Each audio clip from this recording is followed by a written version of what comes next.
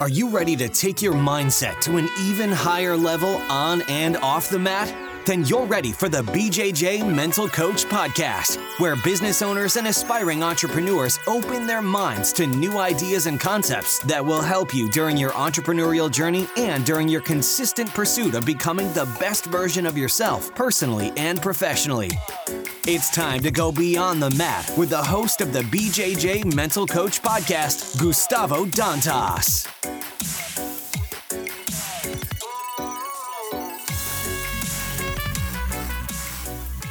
Welcome to episode 22. I'm your host, Gustavo Dantas, and in this episode, I interviewed Viktor Doria, the CEO of Adaptogen Science, a supplement company. Viktor shared about the importance of resilience, his concept that if you're not struggling, something is wrong, and he also shared the macro patience and micro speed concept made popular by the entrepreneur Gary Vaynerchuk. I hope you enjoyed the interview after the nonprofit organization Live Jiu-Jitsu's message. Oos. The BJJ Mental Coach Podcast is a proud supporter of the nonprofit organization Live Jiu-Jitsu. Live Jiu-Jitsu supports social projects in Brazil and the United States who offer free jiu-jitsu classes to unprivileged children and young adults in impoverished communities, inspiring, impacting, and improving their lives, keeping them away from drugs and crime, creating hope and creating champions on and off the mats. Your donation helps projects to buy new mats, uniforms, tournament registrations, and the monthly expenses of these projects. As a supporter, the BJJ Mental Coach donate all the profit of t-shirts and patches sales to Live Jiu-Jitsu. For more information, please visit www.livejiu-jitsu.org. It's www.livejiu-jitsu.org. Let me introduce you to today's guest, Viktor Doria. Viktor is a black belt in jiu-jitsu from Carson Gracie, and he's the co-founder and vice president of Adaptogen Science, which is one of the fastest growing companies in the field of sports supplements who focus on assisting BJJ athletes. Viktor graduated from college with a degree in marketing and physical education. He won the Masters World Championship in 2016 and 2017, along with winning double gold medal at the Pan Am Championship in 2018. Viktor was born and raised in Rio de Janeiro and moved to Miami in 2014. Viktor has been married for 15 years with his wife Verna and has a 17-year-old son, Igor. Viktor, welcome to the podcast. Thank you, Gustavo. It's an honor, man. It's an honor being here. How did BJJ show up in your life? I used to play water polo back when I was 12. I was a swimmer, but I didn't like to. I think it sucked so bad. I saw the other guys on the other pool. They were having fun throwing that yellow ball everywhere and trying to score goals. And I said, man, that's more like what I like to do. So I gave it a shot. I went to the water polo pool, to the water polo side, and I asked in. And I started training water polo. And I always took everything seriously, like every sport. I always wanted to win. So I've always been very competitive. And I did quite well. I made it to the national team. And long story short, I had a problem with one of the national team athletes. And in a training session, we went at it in a brawl inside the pool. And end result was, since the guy was the captain, and so he was the strong side, I got expelled from the national team, and then I got expelled from the club, from the team that I used to play for, which was Flamengo. So I got expelled from the team, and I didn't want to go to any other teams. So I decided I considered doing some other sport, but I needed to do something. I've always been very active. And my cousin Felipe, he told me, hey, Viktor, you should try jiu-jitsu, man. You would love it. And it only depends on you, because I was always complaining, I was playing so well, but the goalkeeper, he took like 2 or 3 goals and we lost the match. And I was so pissed. So I said, man, I need something that depends only on me. If I lose, it's me. If I win, it's me. And that's it. So I went to Carson Gracie Academy in Copacabana at Figueiredo Magalhães. And the moment I got there, I want to say I fell in love, because it was impossible. The place stinks. But it's all that sweat and heat, all that craziness. But I saw there, and I trained, and I developed myself in jiu-jitsu with probably the best fighters there were back then.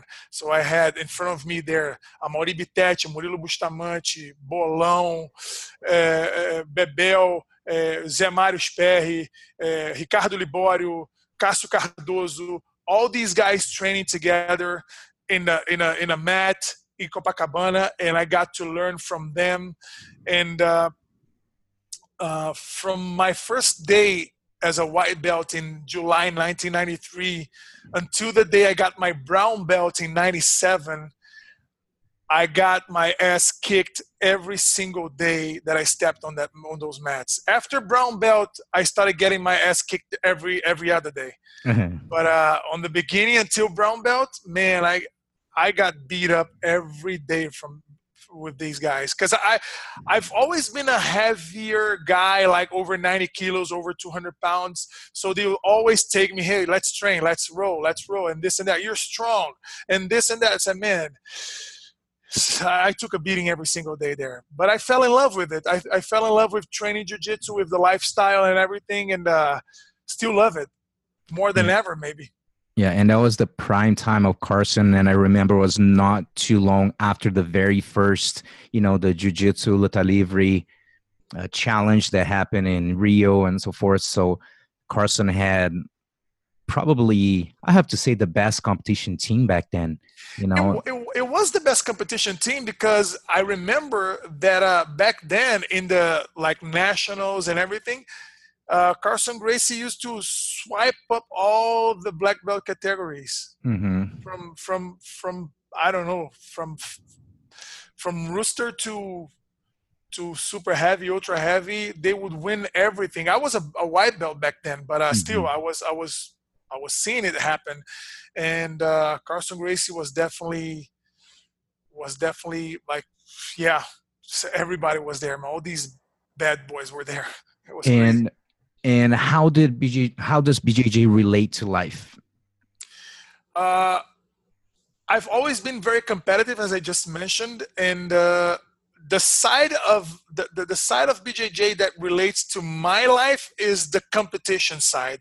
Like, of course, that the jiu-jitsu, the sport of jiu-jitsu, without considering the competition side, is really cool. You learn a lot of stuff, and you know how to defend yourself, and it will relate to life at some point. But the biggest and best lessons I got from jiu-jitsu and how it relates to my life is like, I learned how to be even more competitive than I was, and it gave me the strength to keep going, pursuing my goals.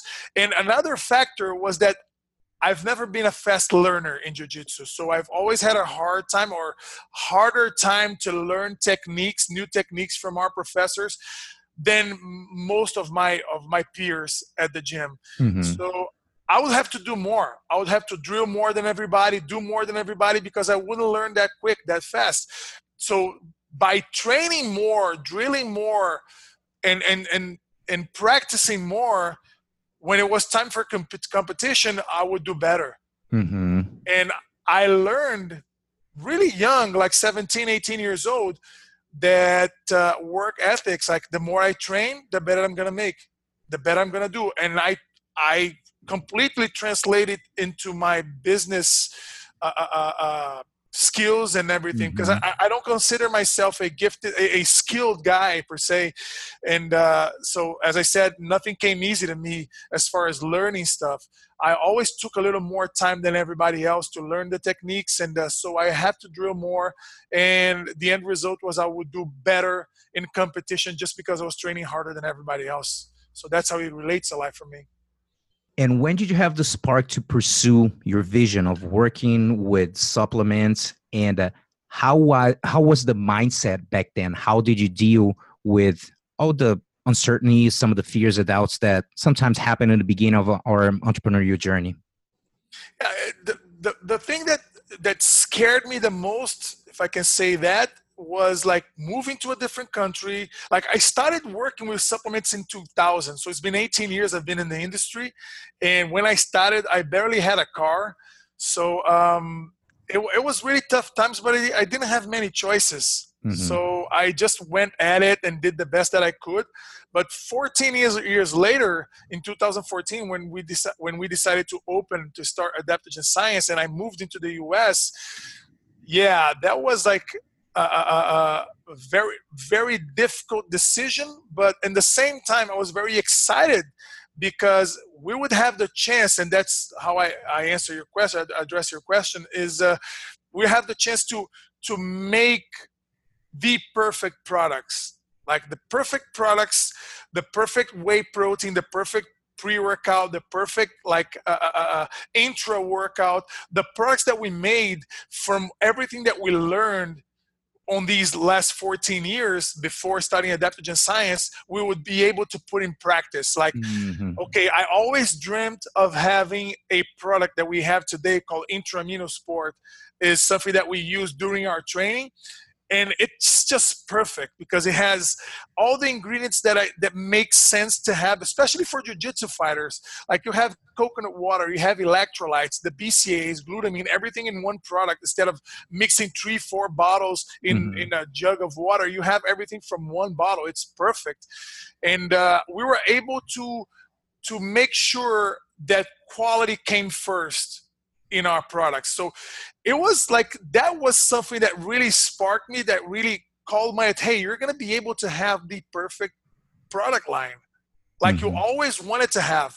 Because so in Brazil, when do you say that you had that spark? I mean, when the idea started cooking of having your own 2013, Okay. because we had some problems. And this is like something that I like to mention. We had the company in Brazil that I used to work for, it basically imported American products to Brazil and sold in the Brazilian market. And we had many, many problems with Anvisa, which is the organ that manages and that looks in, that just supervises the whole supplement market there. Among other things, they're very strict. And we had many, many problems with American brands that would be analyzed by Anvisa, and they would say, hey, this product claims it has 25 grams of protein per serving and actually it has 11. This product claims it has X amount of BCAAs in the product, it doesn't have any. Or this product says it has just half a gram of fat per serving, it has 4 grams of fat. So quality control. Yeah, I mean, because in the US, the FDA, which is a very strict organ as well, it doesn't regulate the supplement market. So whatever you want to claim in your label in the US to sell within the US or elsewhere, you can do it. The problem is that mindset and the way they do business here couldn't be sent to Brazil the way it was. So I told my partners, I said, if we have our own brand, we're going to be able to make sure that we abide by everything that we're claiming on the labels. It's going to be quality, quality, quality. And that's what we have. Adaptogen Science has the perfect line. Like, I don't say we have the best products ever, but all I can say is that whatever you read on the label is actually inside the bottle. I can guarantee that with my name there. I gotcha. And now, what do you feel that nowadays in entrepreneurship, you see some people struggling a little bit, especially people maybe who were in the beginning, on the early stages? What advice would you give to them? Even though you started here in the US 2014, as you mentioned, you've been in the game for a long time with supplements, so you have a lot of experience with that. So what do you feel that it's something that new entrepreneurs have been struggling with? If you're not struggling, something is wrong. You better be struggling. Absolutely. If you own your own business, if you're like dealing with your own thing, you are going to struggle. And struggling is part of the journey. It's part of the everyday thing that building a business requires. Like, you have to be resilient. You have to, like,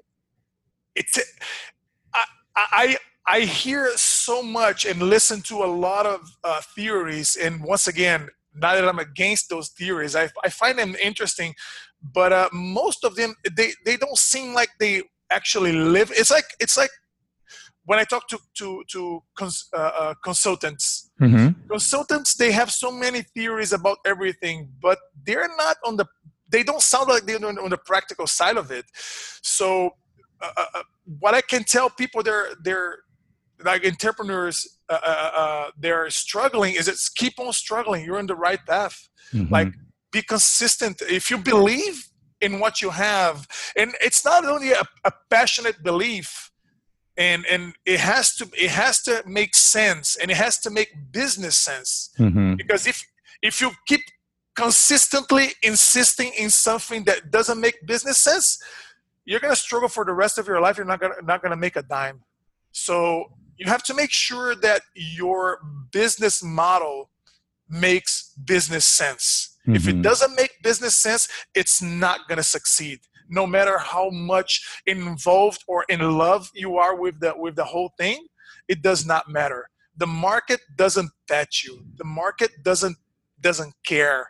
You know, um, it's rough, but that's what it is. Like, entrepreneurship is not for the weak minded. You have to be strong in here and strong in here to make it happen. And making it happen doesn't mean making a lot of money. Making it happen is looking at what you built and look at day one and said, see how far we've come. That's succeeding, and it never ends, because you can always go further. So it will never end. There's not a number. There's not an amount of money. There's not a number of employees or whatever it is. You can have your goals, but succeeding is the whole process. It's not you can be succeeding until the day you die. Mm-hmm. It's never gonna stop. It should never stop. You have to keep on going. So my advice is just be consistent and make sure that your plan makes business sense. Yeah, and it's interesting that you're talking about, of course, the struggles of entrepreneurship. And I believe it was the episode 5 with Pete Roberts. We talk about this, that some people have, I saw Gary Vaynerchuk talking about this. Some people have the entrepreneurial DNA and some people have entrepreneurial tendencies. Some people with entrepreneurial tendencies are like, I'll do this here. It'll be cool to have my own business. And then things start not going the same, the way that they want it. Like, you know what? I think I'm going to quit. I think I'm going to do, something else. And when you have that entrepreneurial DNA, is just something that you do. And the failure, literally, if you have that DNA, it doesn't even affect you anymore. It's just so, as you mentioned, part of the process. You just keep going. So it's very important for people to even consider, is entrepreneurship for me? They got to ask themselves this question, because it can get pretty bumpy, and of course, as you grow and as you try to accept bigger challenges, of course, you're going to have some of the rough moments. And if you don't have some of that emotional resilience to overcome that, it's going to be hard. And now, what do you feel that what is your worst entrepreneurial experience so far? Even could be in the last 4 years or not, just in your whole journey. What did you learn from it, from this tough experience? I will tell you what I learned from it probably 2 to 3 months later, because I'm going through that right now. Mm-hmm. I am at this moment in my most difficult, challenging moment as an entrepreneur. My partners in Brazil, due to the financial crisis in Brazil, Yeah. my partners, they said, Victor, you wanna do it your own way, because we're gonna have to focus in the business in Brazil, because they have a big business in Brazil that it's going through so much, like going through hard times right now. And I understand 100%. And they're great guys. They're great people. I like them a lot. One of them is my best man in my wedding. So we're friends, not only partners, but we're friends. And they told me, hey, we're not going to be able to fund the operation anymore. You're on your own. And I said, okay, I'm good with that. Not a problem. It's another part of the bumpy road. And that was a big bump. So right now, since the end of May this year, And at this moment, I'm going through so many challenges on cash flow, on renegotiating with manufacturers and renegotiating with other suppliers and talking to distributors. And I'm going everywhere talking to customers because our market share grew. So I have to grow my capabilities as well. So I need to make more investment, and I always had the possibility of getting money from the business in Brazil, and this is cut now, so I don't have that anymore. So I'm going through a huge challenge that won't kill me. It will make me stronger, definitely. But I hope it gets there soon because I need to get stronger right away.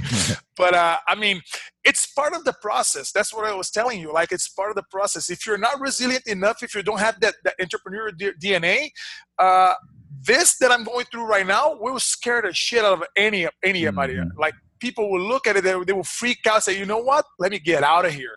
Let me get out of here. I'm finishing my green card process right now, so it's gonna be easier by December, January. It's gonna be ready, and I have so many investors willing to invest in the company, invest in Adaptogen Science, because they saw what they saw when they came here and looked at my business model and the products and everything. They said, "Man, you're gonna make it." I said, "Man, tell me something I don't know." That I know already. I'm not asking you for, like, what do you see? I know exactly what I'm doing. It's just that it's really, really difficult, but it's not impossible. And if it's not impossible, it's doable. And if it's doable, I'm going to do it. That's what it is. And these guys, they're like, okay, we're ready to invest, but as long as you have, so I have to get my green card paperwork done in order for me to figure as the head owner of the whole business here, and and after that, I'll be able to get the investments. So this is right now the toughest time. So your question came in a good moment. That's exactly right now my toughest time. At 42 years of age, that's what I'm going through right now, and I'm loving it. You know? Yeah, and one of the things that I always mention to people, and I feel that even when I was younger, I somehow I had this mentality of thinking about, and that's a suggestion that I give to people too. Thinking about a goal, just imagine that it's in the top of the mountain. I don't know how I'm going to get there. You don't know how you're going to get there. You just have the conviction that I will eventually get to the top of that mountain. You know, and sometimes you're going to go up and then slide down something, you know, we went there like, oh, it's close around here. I can take this way. I have to go down, start going up again. And I always tell people that, you know, started that, and maybe when you eventually get to that mountain, they're like, nice. And the next thing you're going to see a different mountain, and you're like, oh, now I got a new journey. Now I'm going to start a new journey with climbing this mountain. So I feel that everyone needs to take that in consideration of just thinking, just putting whatever your vision you have, just put it over there, you know, and now how are you going to get there? You know, as you describing right now, you just in a moment that we just kind of slid a little bit, you know, and just kind of, I was like, no problem. We start climbing again. And I feel that if I have to, let's say, I don't want to use the word brag, but I'm using if I can brag something about me as an entrepreneurship, is that patience to just like, man, it's there. You know, I don't know how long it's going to take, but the patience is going to be huge in this process. Of course, taking actions, moving, and so forth. But patience is going to be huge, especially during your process right now. It feels like you're in a great place mentally for this phase, which is awesome to hear. For sure. And since you mentioned Gary Vee, one thing that he says, and I love a bunch of stuff that he says. I kind of with other stuff, but you know what? He needs to put his word out, and it's really cool. But one thing that he says that, like, right there, and okay, genius, is the micro speed, macro patience. You know, you have to act fast on a daily basis, on an hourly basis. You have to keep doing it, and with a lot of patience for the long run. You know, like, your goals are for 10, 20, 30 years, but you have to act fast right now because tomorrow your competitor is doing better than you. So you have to act fast on a daily basis, but aiming with patience for your ultimate goals. So macro patience, micro speed. Yeah. That's pretty much what it is. And one thing that Gary say, I haven't followed him. No, I follow him for years actually, and he he gave me a lot of marketing ideas, and he's sharp. Mm-hmm. But one phrase that really made sense to me, and I think last year, we're 2018 right now, I think I started to absorb this better. He say, stop being romantic about your business. Yeah, Just be don't fall rational. in love with your idea. Yeah, and it's just like, oh, but it's my baby. Yeah, No, it's like, no, dude, it's a business, and you have to be the most rational. Just be the most rational person you can be. And of course, during that process, not everyone's going to understand your vision. Some people going to split, but as long as you believe in a vision and on the top of the mountain, you got to keep going and keep as rational as possible. yeah, you're right. And keeping that concept in mind of being rational, what would you say that is a one high performance habit that has helped you in jiu-jitsu and in your personal life, in business? What would you say? Okay, so I am not. I am not a. I don't know if the word is that, but I don't see myself as a gifted person as far as abilities and Mm-hmm. just to make you understand that. What I'm saying is, I would be at the gym and Master Carlson would be showing a position, or Carlson Jr. or Marcelo Alonso, my professors back then, they would show a position, show a technique, and I would be probably the last one to understand that, Mm-hmm. and to incorporate that in my game. I would take more time than most of the people there, and I will have to do more. I'll have to drill it more times. Okay, you got it there. So some of the guys that were training with me, like Marcel Ferreira, he was a great guard player, Mm-hmm. and he would understand the position so easily. And I would look at him saying, "How did you do that?" He just showed it, and he goes, "Man, it's easy. And it's 1, 2, and 3." And I said, "Man, I'm stuck at 1." Mm-hmm. And I would ask him to help me out after, and so we could drill a little bit more. So I usually take more time than average to understand some techniques, and that made me create a habit in me of, okay, since you're taking more time, you have to do more. But Mm-hmm. when I get to the tournament, I wouldn't lose. Like, it doesn't mean that I never lost. I just lost on the Masters right Mm-hmm. now. It doesn't mean, but my mindset was really strong because I had to work more times than everybody at the gym to make that one happen, to understand that position and incorporate that in my game. And that made me more resilient. That made me more stronger mentally and emotionally, because people would look at me and say, "Man, you still didn't get it?" And instead of hurting me, he said, "No, I still didn't get it. And that's a fact. Let me train a little more." And I would train a little more than everybody else. And then when I get to the tournament, the gifted guys could lose on the first and second match. And I was going there on the third, on the fourth, on the fifth, and then go to the absolute. And I would just keep on going, because my lack of natural abilities and not being gifted made me train more than everybody else. And that's pretty much what I do right now. I don't see myself as the most intelligent person, so I have to read more. Mm-hmm. Maybe more than you, maybe more than other people around me. And people say, "Man, how was it to speak English and live in a different country?" I said, "Man, I had to do more, because it doesn't come easy to me. Stuff don't come easy to me. So I have to go and grab it." And that made me stronger, Mm-hmm. naturally stronger. So that's pretty much what it is. Like, if I have to do twice as more as everybody else, I think I'm gonna get there stronger. I'm gonna Mm-hmm. get on the same spot, but I'm gonna get there stronger, mentally, physically, emotionally. You know, that's So that's what it gave me.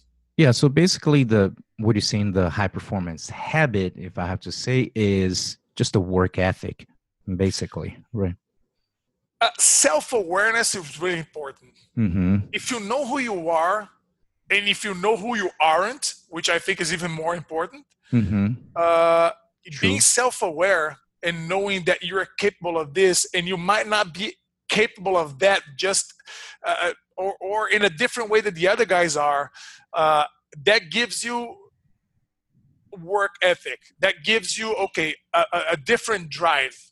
It gives you I have to walk the extra mile to get to where these guys are already at, because they just learned faster, quicker. Their process is quicker. Mine is a little longer, so I have to go the extra mile, to go the extra hour, to go the extra shift or whatever it is, to drill Mm-hmm. the extra technique and just keep doing it. It's we're different. Everybody's different, and people want to be. If you're willing to, like, okay, I want to be that guy. Okay, you can always want to be that guy, but you have to be aware that you're not that guy, Mm-hmm. and his abilities are not your abilities. It doesn't matter how much you love or admire that person. You're not that person, and you have to understand that you're different, and that your abilities and your capabilities are different, and you're going to have different work ethic in order for you to get to succeed. I was always very self-aware of that. I always understood that I might not be the person for that task, and if I was willing to like achieve that thing, I'm gonna have to do more. Am I Mm-hmm. willing to do more or not? So I'll make a decision right there. Yeah. I'm not willing to do that. So I would just drop it, because it's gonna take more time than I'm willing to give. So being self-aware is probably my gift. I said I Mm-hmm. wasn't gifted, but I think that being self-aware is my gift. I know exactly who I am. I know exactly who I am not, and that helped me a lot along the way. Still Yeah. helps. Which I'm a big fan of self awareness, which is huge, everything you just said. And it goes along with, there's one of the late motivational speaker, Jim Rome. I learned a lot from him. He passed maybe about 5 or 6 years ago. And there's a good question for, I believe, everyone who's listening to reflect on, which is, what person do you have to become to achieve the success you desire? Mhm. Because there's another book called What Got You Here Won't Get You There. So it's not because we achieve a success that are like, oh, I just keep doing the same thing, I'll get there. Not necessarily. If you want to reach a higher level, you must be in a higher level. So being self-aware of that, as I mentioned, is huge. Plus, we had Viktor Shaolin a few weeks ago here in the podcast. We were talking a little bit before recording this episode, and talking about consistency, what he mentioned a lot about. And we're talking about hard work is the foundation of self-confidence. When you know that, man, I am putting the time, you may not win, but at least you're at peace that, like, dude, I gave it all, so that you're preparing yourself. And that's and knowing Shaolin well, and I feel this is the same with you. Your confidence come from the hard work. That like, man, I know that I need what I had to do. So it's a cool combination of, because every time we bring new people here, a lot of the times, a lot of the same concepts come around, because that's the entrepreneurship. That's Of what the it is. self-awareness and all the work ethics. So everything kind of goes in the same way. Yeah, I listened to Shaolin's podcast, and I liked it a lot. Actually, Shaolin is a good friend. I admire him. I look up to him as a jiu-jitsu fighter. I look up to him as a businessman, because he did what he did in the last, I don't know, 10, 12 years has been Hmm. here, even more. Yeah. I don't even Yeah, it's about and that. his family, and the guy is dedicated. And I mean, we had a chance to train together for a little bit of time with Paulo Caruso at Hmm. Barra da Tijuca, when we were doing strength and conditioning together there. And I always saw him like, okay, this guy he's really skilled. Like, he's really, really skilled. And I was always amazed by his fighting skills and everything, and his results, and amazing. Him and Robinho, phew, man, these guys. So I was listening to Shaolin's podcast with you a couple weeks ago, as you said, and he was talking a lot about consistency. And I found it funny because that's exactly what I would be talking about here right now, because for me, that's the most important characteristic in a fighter, in an athlete, in an entrepreneur, because since I'm not that gifted, I need to be very consistent. It's not, I'm not going to clap my hands and stuff is going to happen. Like there are so many gifted people in the business scene and in the jiu-jitsu scene that, like, first year as a black belt, the guy wins the worlds. Wow. And first MMA match, the guy knocks the other guy out. And like, I'm not like that. I have to go through so much to get there. So I have to be consistent. There's people that they don't need to be that consistent. It doesn't even make sense to them because it occurs naturally to them. Consistency for me is the key.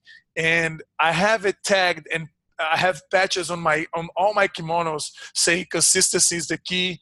And it comes from the supplementation background, because people come to me all the time, Gustavo, asking me, do you think that glutamine is good for your health? Because I've been taking it for like 2 weeks and it didn't change. I tried taking it for 20 years. That's going to make a change. Yep. So I do one thing. I have a morning ritual, which after I wake up, even before going to the bathroom, I go to the kitchen. I squeeze one lime. I put like 6 ounces of coconut water and 10 grams of glutamine in a cup, and I chug it in. And I've been doing that for so long I don't even remember. And people say, man, when was the last time you got sick? I don't get sick. Oh, that's because of glutamine. No, that's because of the whole thing that I've been doing. It's a cumulative process. For sure. You do it every day consistently. So supplementation doesn't make miracles. What makes miracles is consistency. Training jiu-jitsu doesn't make miracles. What makes miracles is being consistent at your training. People ask me all the time, and especially in tournaments when I see people that I don't see very often, they say, man, how have you been? You're 42 right now. You're performing well. You're training hard. And supplementation changed the whole thing. It depends. It depends. Are you training hard? And people ask me to go and make, like, I go for a seminar at a jiu-jitsu academy, but I don't get to teach a lot of positions, a lot of techniques. I rather talk about the competition mindset and preparation and all that stuff. And I say, people always ask me, what do you think I should be taking? And I'll tell you, as far as supplements go, you have to make sure that you're training hard to even need sports supplements. Because if you're not training hard, you don't need them. If you're training 3 times a week, you don't need supplements. Come on, you just get it in your food. Don't waste your money. So you're training hard, you're resting. If you're taking your resting seriously, and when we're younger, we don't care about resting. We just train, and then we go out with the friends and we go study. We do all that stuff, and you don't get proper resting. Right now, after a certain age, 35 and up, you have to make sure you're resting properly. If you're not, supplements won't help you. So training hard, resting properly, eating real food. And I'm not talking about eating clean. I don't even believe in eating clean. Like, I don't see a way that you can eat clean unless you grow your own food. You know? So if you're buying it in Whole Foods, you're not eating clean, especially now with Amazon. So like, we eat real, stick with real food. That's great. Like, that's already good. So if you're training hard, if you're resting properly, if you're eating real food accordingly, and you're still not getting there, consider supplementing. That's the 10% they're going to give you the edge. Everything else is the 90%. But there are so many jiu-jitsu competitors and swimmers and volleyball players and all the sports out there that they're doing everything, but there's that edge maybe the supplement will give you, like, it's going to be the difference between being third and being first. Mm-hmm. You're going to do great without supplements, but you want to do even better. That's going to help you a lot. But you have to make sure you're covering the first three pillars, which I call the four pillars of athleticism: train hard, sleep, eat, supplement, in that order. Mm-hmm. I tell that to everybody, and if whoever is listening to us right now, I see a lot of people that they start engaging in a gym, either it's jiu-jitsu or anything else. I go to LA Fitness or whatever it is. First thing you do after you pay your month, you go buy new sneakers, you go buy supplements, you go buy new clothes just to work out. You don't even need those. Mm-hmm. Start from the beginning. Like, use your old sneakers right there. You don't need supplements right now. You barely started. You didn't even start. So get in the process, and along the way, you're going to add your new shoes, your new kimono, your new supplement, and this and that. But people want to start, and from the get-go, they want to get everything to make them feel motivated or maybe committed. Like, people need to spend money and waste money to commit. I don't need to do that. I don't need to do that. People do that all the time. And I am a sports supplement business owner that sells supplements, but I go to academies to tell them, hey, don't take supplements. It's not your time. You don't need that. People are taking so many different products, and they're buying everything from GNC, Vitamin Shop, and everywhere. They're buying stuff that they don't even know what these stuff are made for, and they're taking it like recklessly. Mm-hmm. Don't even know what they want with that. And I tell them, hey, stop. Just train harder, sleep better, eat better, and then consider supplementing. That's the last thing, the last resort. Gotcha. And what would you say is the best advice you've ever received? My father, I was talking to him a couple weeks before flying into Miami for good, to move here. I was coming here like every other month. I would come to Miami and see everything before I moved here. And 2 weeks before moving in, I went out with my father. He's right now he's 74. My father ran marathons. He's an amazing person. I love talking to him.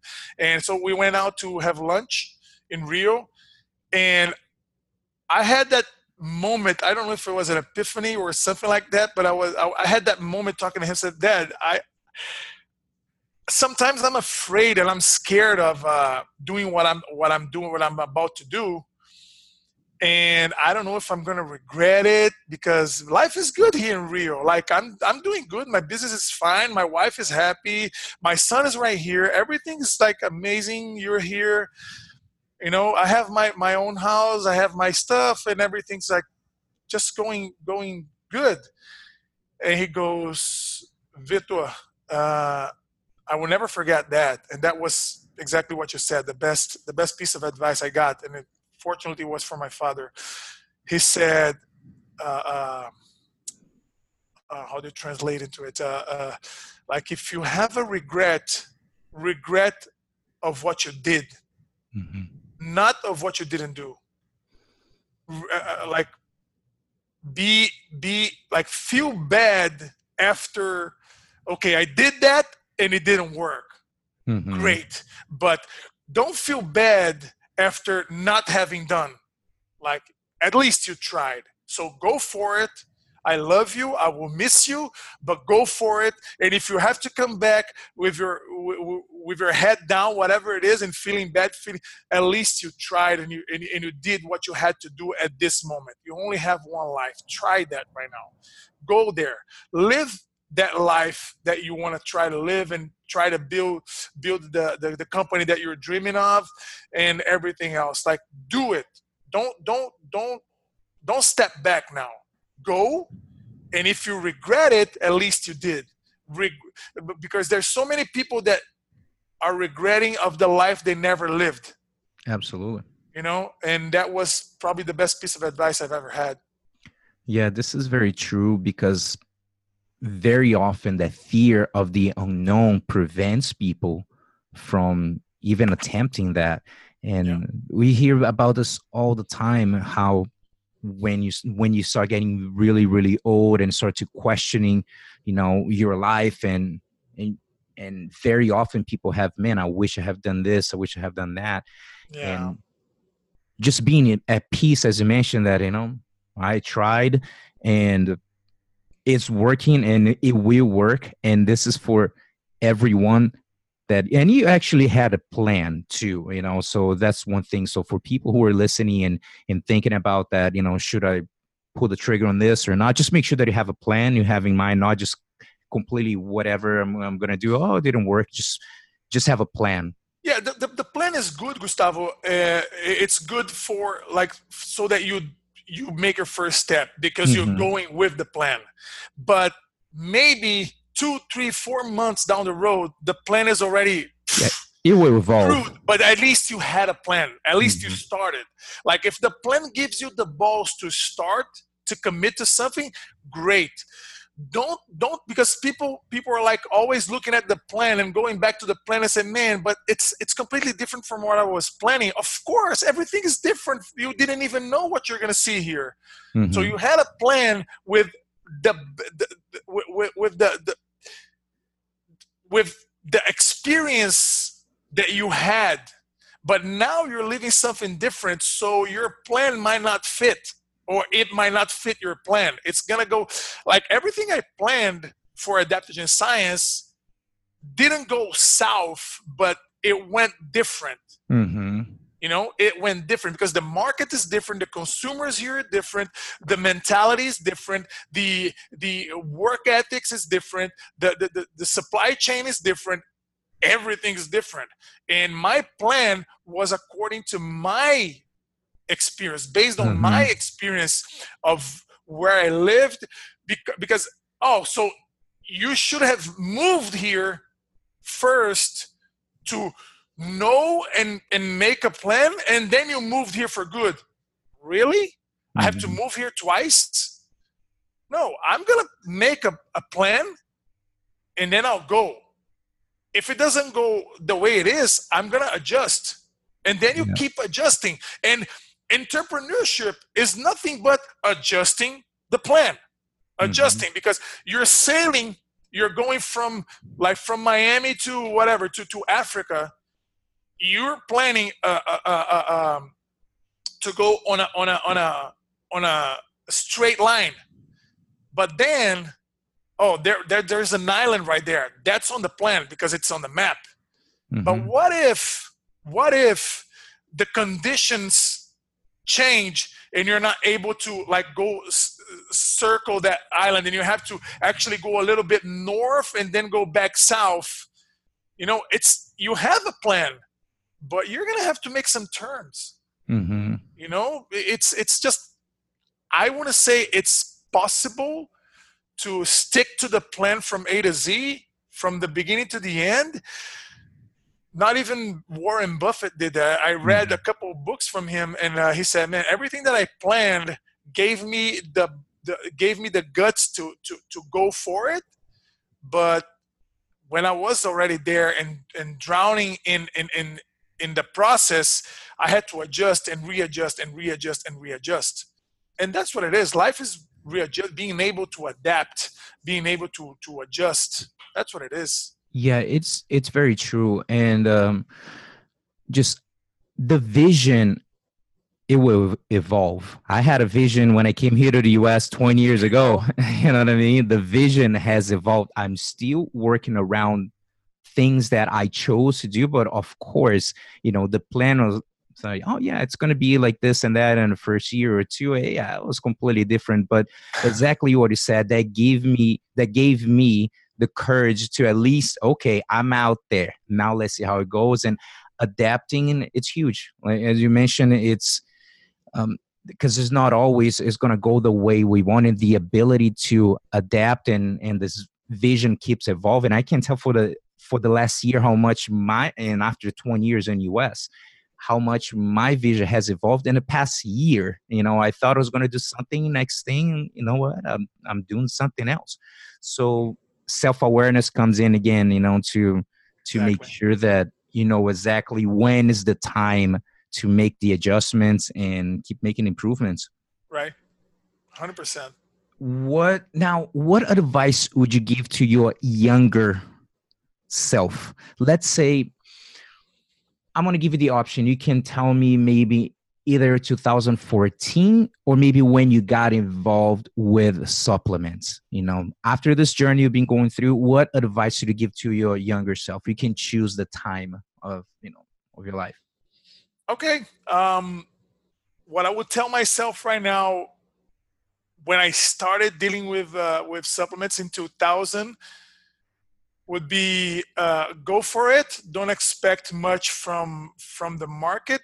And it's funny because when I started working with that, I had a car, a very cheap car, but I didn't have money to put gas in it. So I started visiting the stores on my bike with a backpack full of supplements.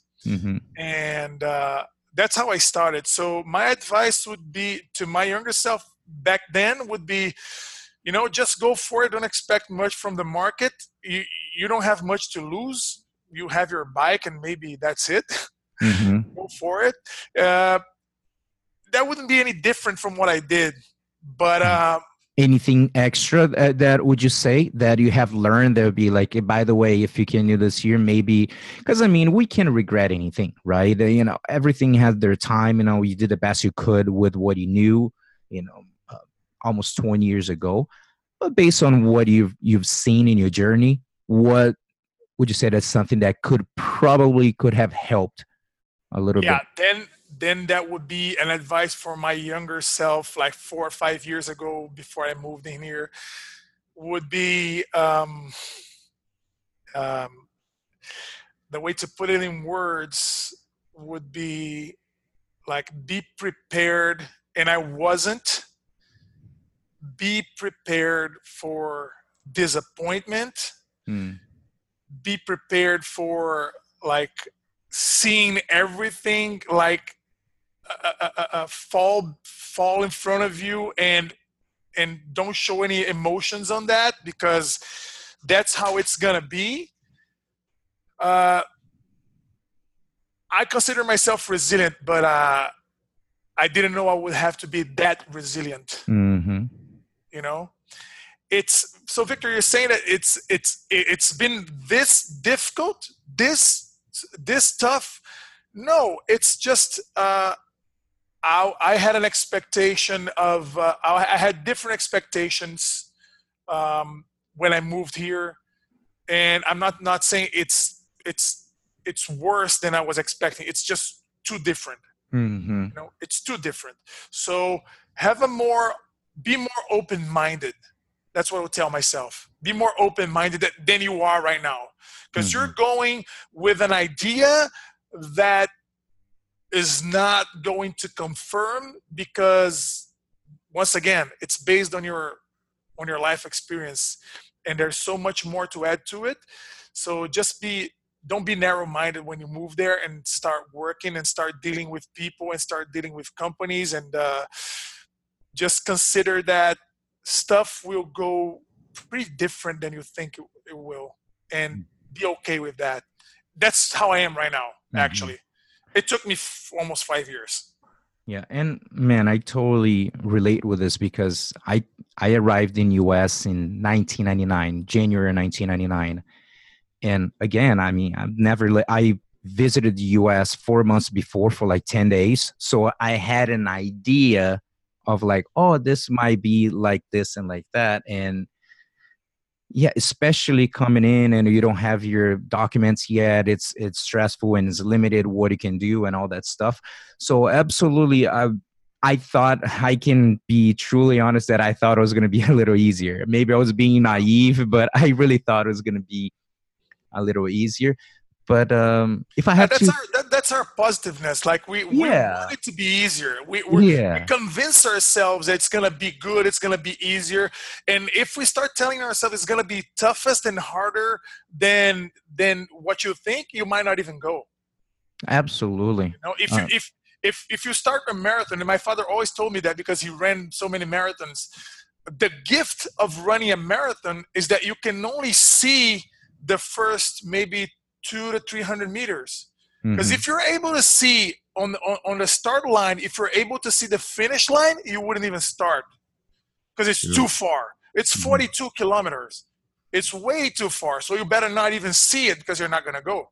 Mhm. You know, so the gift is just you can only see like the first 200 to 300 meters, and then after that you have 200 to 300 meters in front of you again, and then again, and then again. And when you see it 4 hours later, 3 hours later, you're in the finish line. I agree. And I tell you what, if I have mentioned in the podcast before, if I have to give advice to myself, especially when I arrived to the US, I think one of the main things would be if I could talk with my younger versions, just say like, go educate yourself as far as learning, reading more books, personal development in business, all that kind of stuff. That it took me a long time to get involved with that, and there's something that Right. now for the past 10 years I started doing. But at the beginning, I didn't. And I think that I have my natural emotional resilience. But of course, when I started to study more, learn more about personal development, and I start to building that emotional resilience even more, understanding, like you said, who you are, who you are not, what you want, what you don't want. So it's a long process. I absolutely have no regrets in the decisions that I made. We always gonna make good decisions and not so good decisions, For you sure. know. For And sure. There's one I, thing that you just said that it remind me of something that back then I would tell myself, my younger self, don't stop competing. Don't mhm, stop competing because I've always liked my I've always liked myself as a competitor. I, I would develop more in every sense of my life when I was competing. And there was a time when I had to stop competing because I got hurt. And I got hurt many times. I had many, many surgeries in both knees, shoulder, neck, everything. And I regret not being more resilient. I regret not being more resilient with jiu-jitsu back then because it was too easy to, okay, now I'm probably done. I had so many mhm, surgeries. I'm not gonna force it again. And so from 2000, like I remember I went to Japan with Minotauro for his camp in a fight that he was doing on Pride, and I stayed there for like a month training with him. And there was Babalu as well, and Antoine. We were all there training with Minotauro, helping him for his fight. This is 2000, just a little bit. No, 2001, when my son was born, and I got my knee hurt before that, but I still went. I stayed there for a month helping these guys. When I came back to Brazil, I resumed training and I hurt my neck really, really bad. It was the worst injury I've had. It was a very, very bad injury. I still have like 4 herniations on my neck. And that made me like, okay, I'm not going to train anymore. It was a really bad one. I was training with mhm, Saulo Ribeiro and I got hurt really bad. And I'm not going to train anymore. And then I only resumed competing, not even resume. I only competed again in 2004, which was like 4 years down the road, and it mhm, was my first 4 years as a black belt because I got my black belt in December '99, and I only competed as a black belt after that. No, I'm lying. I did Pan Am's 2000, and then I went to Japan. That was it. I did Pan Am's 2000. Yeah, I lost to Margarida on the final. Uh, mhm. an absolute final. By the way, one of the best fighters I've ever Yeah. faced in my life, and probably for me, top five jiu-jitsu athletes that I had the chance to roll with, for sure. Ridiculous skills. Unfortunately, weak-minded, but Mhm, great competitor. Um, I wish I never stopped competing. I mhm. wish. that would be a very good advice for my younger self. And again, it's one of those things, you did the best you could with the emotional maturity you had at that moment, Probably. and maybe if you competed, maybe your life would have gone in a completely different route. It's kind of like one of those, it is what it is, Yeah. and now we just moving forward. Now, what book would you recommend? I like to always ask for a book that maybe has made an impact on you at some moment in your life that you read, like, man, this is good, and you got a great takeaway. And so what book would it be, and why would you recommend this book? I read many business books, many of them, like many. I always read a lot. And I enjoy reading a lot. And I don't want to be, I don't want to be, I don't know if, I don't want to be cheesy, or it's not even that. I just, people don't get me wrong, but people should read the Bible, man. Mm-hmm. I'm telling you, and it's not even coming out of religion. It's probably the best business book I've ever read. All right. It talks about so many facets of business, of love, of interaction. Mm-hmm. And I'm putting faith aside right now. I'm putting faith aside. Being radically business driven. If you read some of the books within the Bible, you'll understand so much better what you're made of and how you should face some of the hurdles and the challenges that you have in your business life, in your professional life. It made my life so much easier that I always go back to those books, which is like, the Bible is like over 60 books altogether. So you have some, like, and there are books in the Bible that don't even mention God or Jesus or faith. Like, there's a book, the book of Esther. It doesn't say anything about Jesus or God or faith, and still you see all these three elements right there, and you see, and you understand the way that people relate to each other in crucial situations. Mm-hmm. And it's impossible not to relate to your everyday life, because there are so many books that I read, Gustavo, that are outdated. Mm-hmm. And they're not even old books. They're 20 years ago, 15 years ago, 10 years ago, and they're outdated already.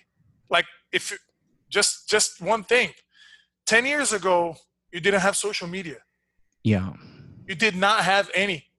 So whatever business books that you had back there that don't mention social media, consider social media, it's outdated. Because you can't, right now, if you, whatever business you have, if you're not into social media, you're probably not doing good. Mm-hmm. So it's outdated. And still, when you go to the Bible and you see some of the facts that are there, you understand that it's never going to be outdated. Mm-hmm. It's always actual. So, man, that's by far the most important book that I read in my life. And I read many books, like many. I still read a lot. Mm-hmm. Always go back to the Bible. I always go back there. Because the stories that are there are so rich, are so filled with details that it amazes me every time. It's like I never read it when I go back there. It's crazy. That's how I feel. It's nice. Now, just let the listeners know we're getting close to the end of the interview, so just make sure to stick around for my final thoughts of the interview. So now, what are you currently excited about? What do you got going on? What do you have to share?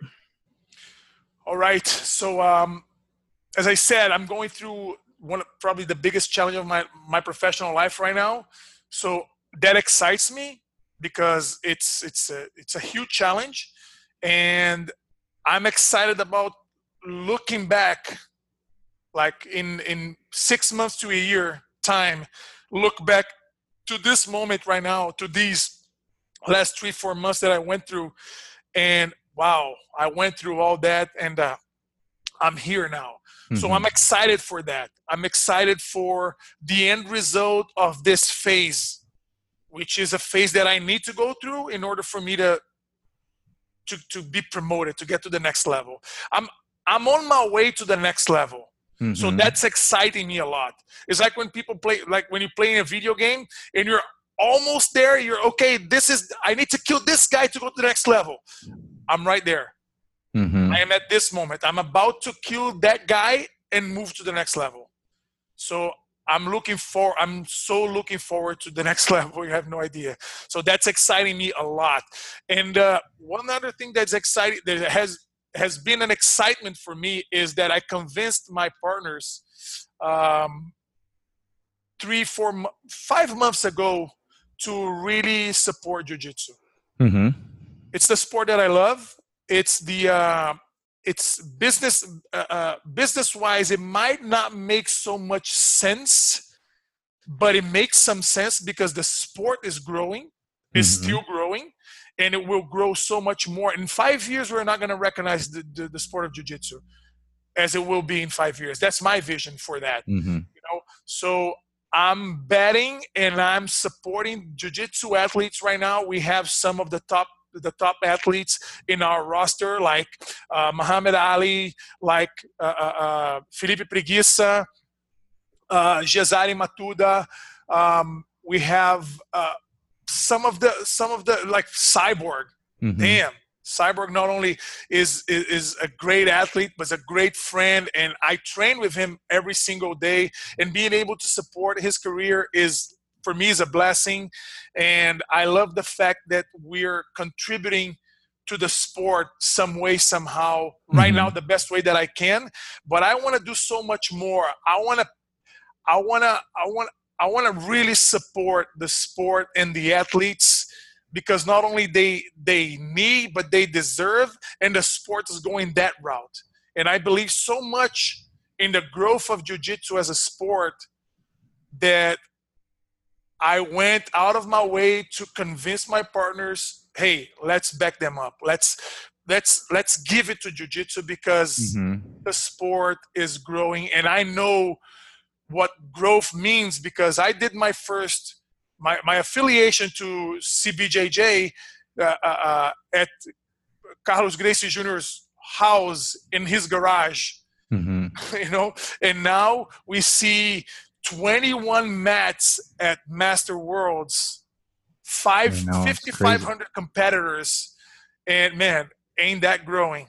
That is growing like crazy, Yeah, it's amazing. And that excites me. How can people know more about you, about your business? So if you want to share websites, links, anything that you want, plus any final message that you want to leave to the listeners.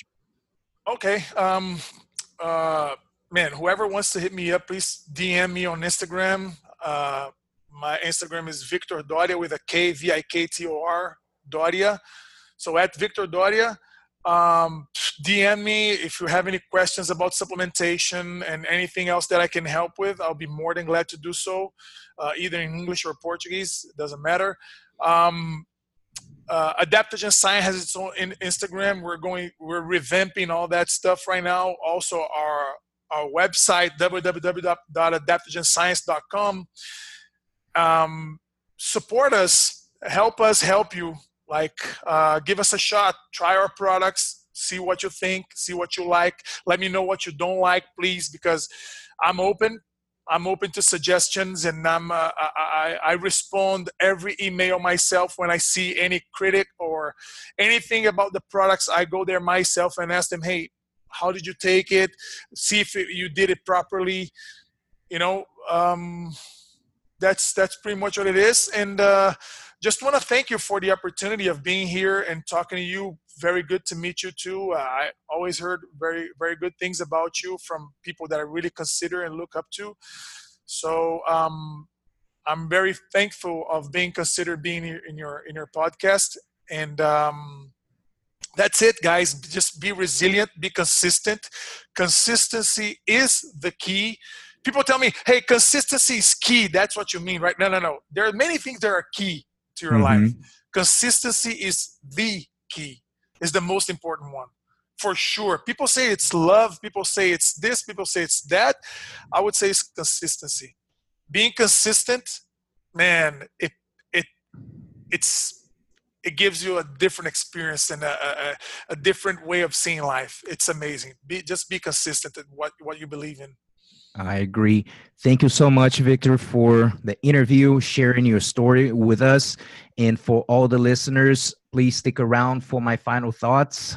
Us. Let me share with you my final thoughts from the interview with Victor Doria, who is a black belt from Carson Gracie and the co-founder of Adaptogen Science, a sports supplement company.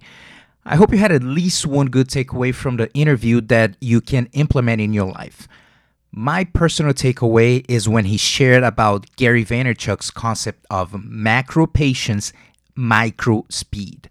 For those who don't know, Gary is an incredible entrepreneur and digital marketing expert.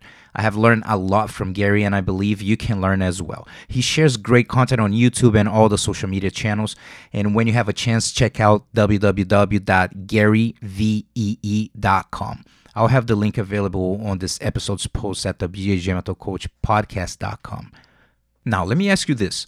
What is the most meaningful accomplishment that you have ever achieved? It could have been a personal and or professional level. I can guarantee you that whatever that was, if it was really meaningful, a meaningful accomplishment, it did not just land on your lap. You earned your accomplishment and you paid the price. Gary defends his theory of macro patience, micro speed. He mentioned that if your vision is to build something meaningful, it will take years and you must be patient. If you're thinking big, you have to go macro with patience. Now, micro speed is acting fast and effectively on the everyday tasks. If you do that consistently, you'll have better chance of achieving the success you desire. You cannot control the outcome. However, you can influence the outcome. How? Macro patience, micro speed. And I'm going to share with you 3 crucial elements that you should take in consideration during your journey of achieving a meaningful accomplishment that goes along with Gary's theory. So the first one is focus. In regarding to your meaningful accomplishment, you can split this accomplishment in 2 goals, the outcome goal and the process goal. The foundation of the Stoic philosophy suggests to consistently focus on things you can control, not in what you cannot control. And the outcome goal is already decided by you to achieve a specific goal. However, you cannot control the outcome, only influence the outcome. How? Focusing on process goal with micro speed, focusing on tasks and actions needed so you can have better odds to achieve the success you desire. And as you already know, distractions are everywhere, especially on your phone. And I'd like to share with you 2 habits that are included in my life that has helped me with my focus and consequently improved my productivity. And I feel that can be very valuable to you. A, remove all notifications for social media and emails. If you want to check for new messages, you can click and go. Notification alarms are extremely distracting and most of the time is not that important, right? And B, block time. I learned this habit with my high-performance coach mentor, Brandon Bouchard. He suggested you turn your phone off for 50 minutes, 100% focus, then 10 minutes break to get out of the chair, check your phone, and then back in for another block time. You'll be amazed how much more can be done using this micro speed tool. Second crucial element, discipline. As Viktor Shaolin shared on episode 17, consistency is the key to success. Some people have the discipline for 3 months. Now, what about 5, 10, 20 years of discipline? That is extremely hard and very few people can do that. Now, all depends on how big is this accomplishment that you're pursuing. Some people choose huge mountains to climb, some choose the smaller ones, some just want to go uphill for a little bit, and some people don't climb at all. It's not about what is right or wrong, as Viktor said, it's about self-awareness. Understand that if you're choosing a big mountain, the consistency of the micro speed is crucial. Without it, it would be very hard to achieve your meaningful accomplishment. My suggestion to you is to be self-aware of why you're even pursuing this goal. What is your intrinsic motivation that is driving you to pursue this vision? This must be very clear because when the tough moments come, and trust me, they will come, your why, your purpose will serve you as a pillar for the third crucial element to achieve your meaningful goal. That is called patience. If you're climbing a high mountain, you must keep raising your emotional resilience levels. Perseverance is part of macro patience. Being able to use micro speed for a long period of time, it's not easy, as I mentioned. Many of you know, some don't, about my background, but in 1992, when I was 16, I decided that I want to pursue jiu-jitsu for a living, and I wanted to have my own jiu-jitsu academy. In January of 1999, I moved to the United States to pursue my dream. In October 2000, I started to teach at Arizona Combat Sports in Tempe, and in March 6, 2012, GD Jiu-Jitsu Academy was founded 20 years later when I set the goal. I wish I could tell you that I used micro speed for 20 years and I was 100% focused in discipline, but I wasn't. At least I still had my patience. Of course, it's not the same level that I'm at right now, but this is one of the benefits of building your emotional resilience, becoming even more patient. I know that I did the best I could with the emotional maturity level that I had at that period. And if I knew better, I would have done better. I bet you can resonate with this. Since most of the listeners in average are above 30, many of you may have experienced emotional struggles from relationships, breakups, divorce, and so forth. And if you have a low emotional maturity and emotional resilience levels, this can lead to depression, negative spiral, and interfere in the micro speed tasks and actions that must be taken to help you to achieve your goal. And that actually happened with me. From 1999 to 2009, my first 10 years in the United States, my emotional maturity level was pretty low, and I didn't know the concept of self-awareness. In 2003, I got divorced, and my ex-wife and my son moved back to Brazil. Now, if you are a parent, you can imagine how hard this was. And since my emotional maturity and my emotional resilience levels were low, I got depressed, and then eventually I started to get in a self-destructive mode, party, drinking, hanging out with people that I had no business in hanging out with, which kept me away for 4 years from competitions, and my self-esteem was very, very low. And one day I just woke up and told myself, man, this is not you. You're not being yourself. And my brain started to spin, and I slowly started to have interest for growth, personal development books and audiobooks. And finally in 2010, after I started studying mental skills training, I started to pick up the pace of my micro speed and my macro patience. The jiu-jitsu competitions, along with the personal development and the mental skills training, were responsible for the growth of my emotional maturity. And now, personally, I'm the happiest and most fulfilled that I've ever felt in my life, living with my wife, Carissa, and my son, Jonathan, in Arizona. Do I regret anything in life? Absolutely not. For me to be where I'm at today, I had to make those bad choices. And you shouldn't regret either. Like Viktor said about the advice he'd received from his father, he said, quote, "You shouldn't regret anything. But if you're going to regret, at least regret on something that you have tried. Better than regretting on something that you didn't even attempt it," unquote. Personally, GD Jiu-Jitsu Academy is my most meaningful accomplishment. Now, what is yours? I hope you have achieved yours as well. And if you haven't because you're still in the middle of the process, keep the micro speed going and be patient. Now, to close, I would like to share with you one of Gary's quotes for you to reflect. Quote, "Look yourself in the mirror and ask yourself, what do I want to do every day for the rest of my life? Then do that," unquote. Remember, macro patience, micro speed. Os. We're glad you were able to join us for this episode of the BJJ Mental Coach Podcast, but the lesson doesn't end here. Watch the videos and download the audio of the 10 mental mistakes BJJ competitors make and how to avoid them for free when you subscribe to the BJJMentalCoach.com. Don't miss the chance to find out what might be holding you back from being your best self on and off the mat. That's the BJJMentalCoach.com.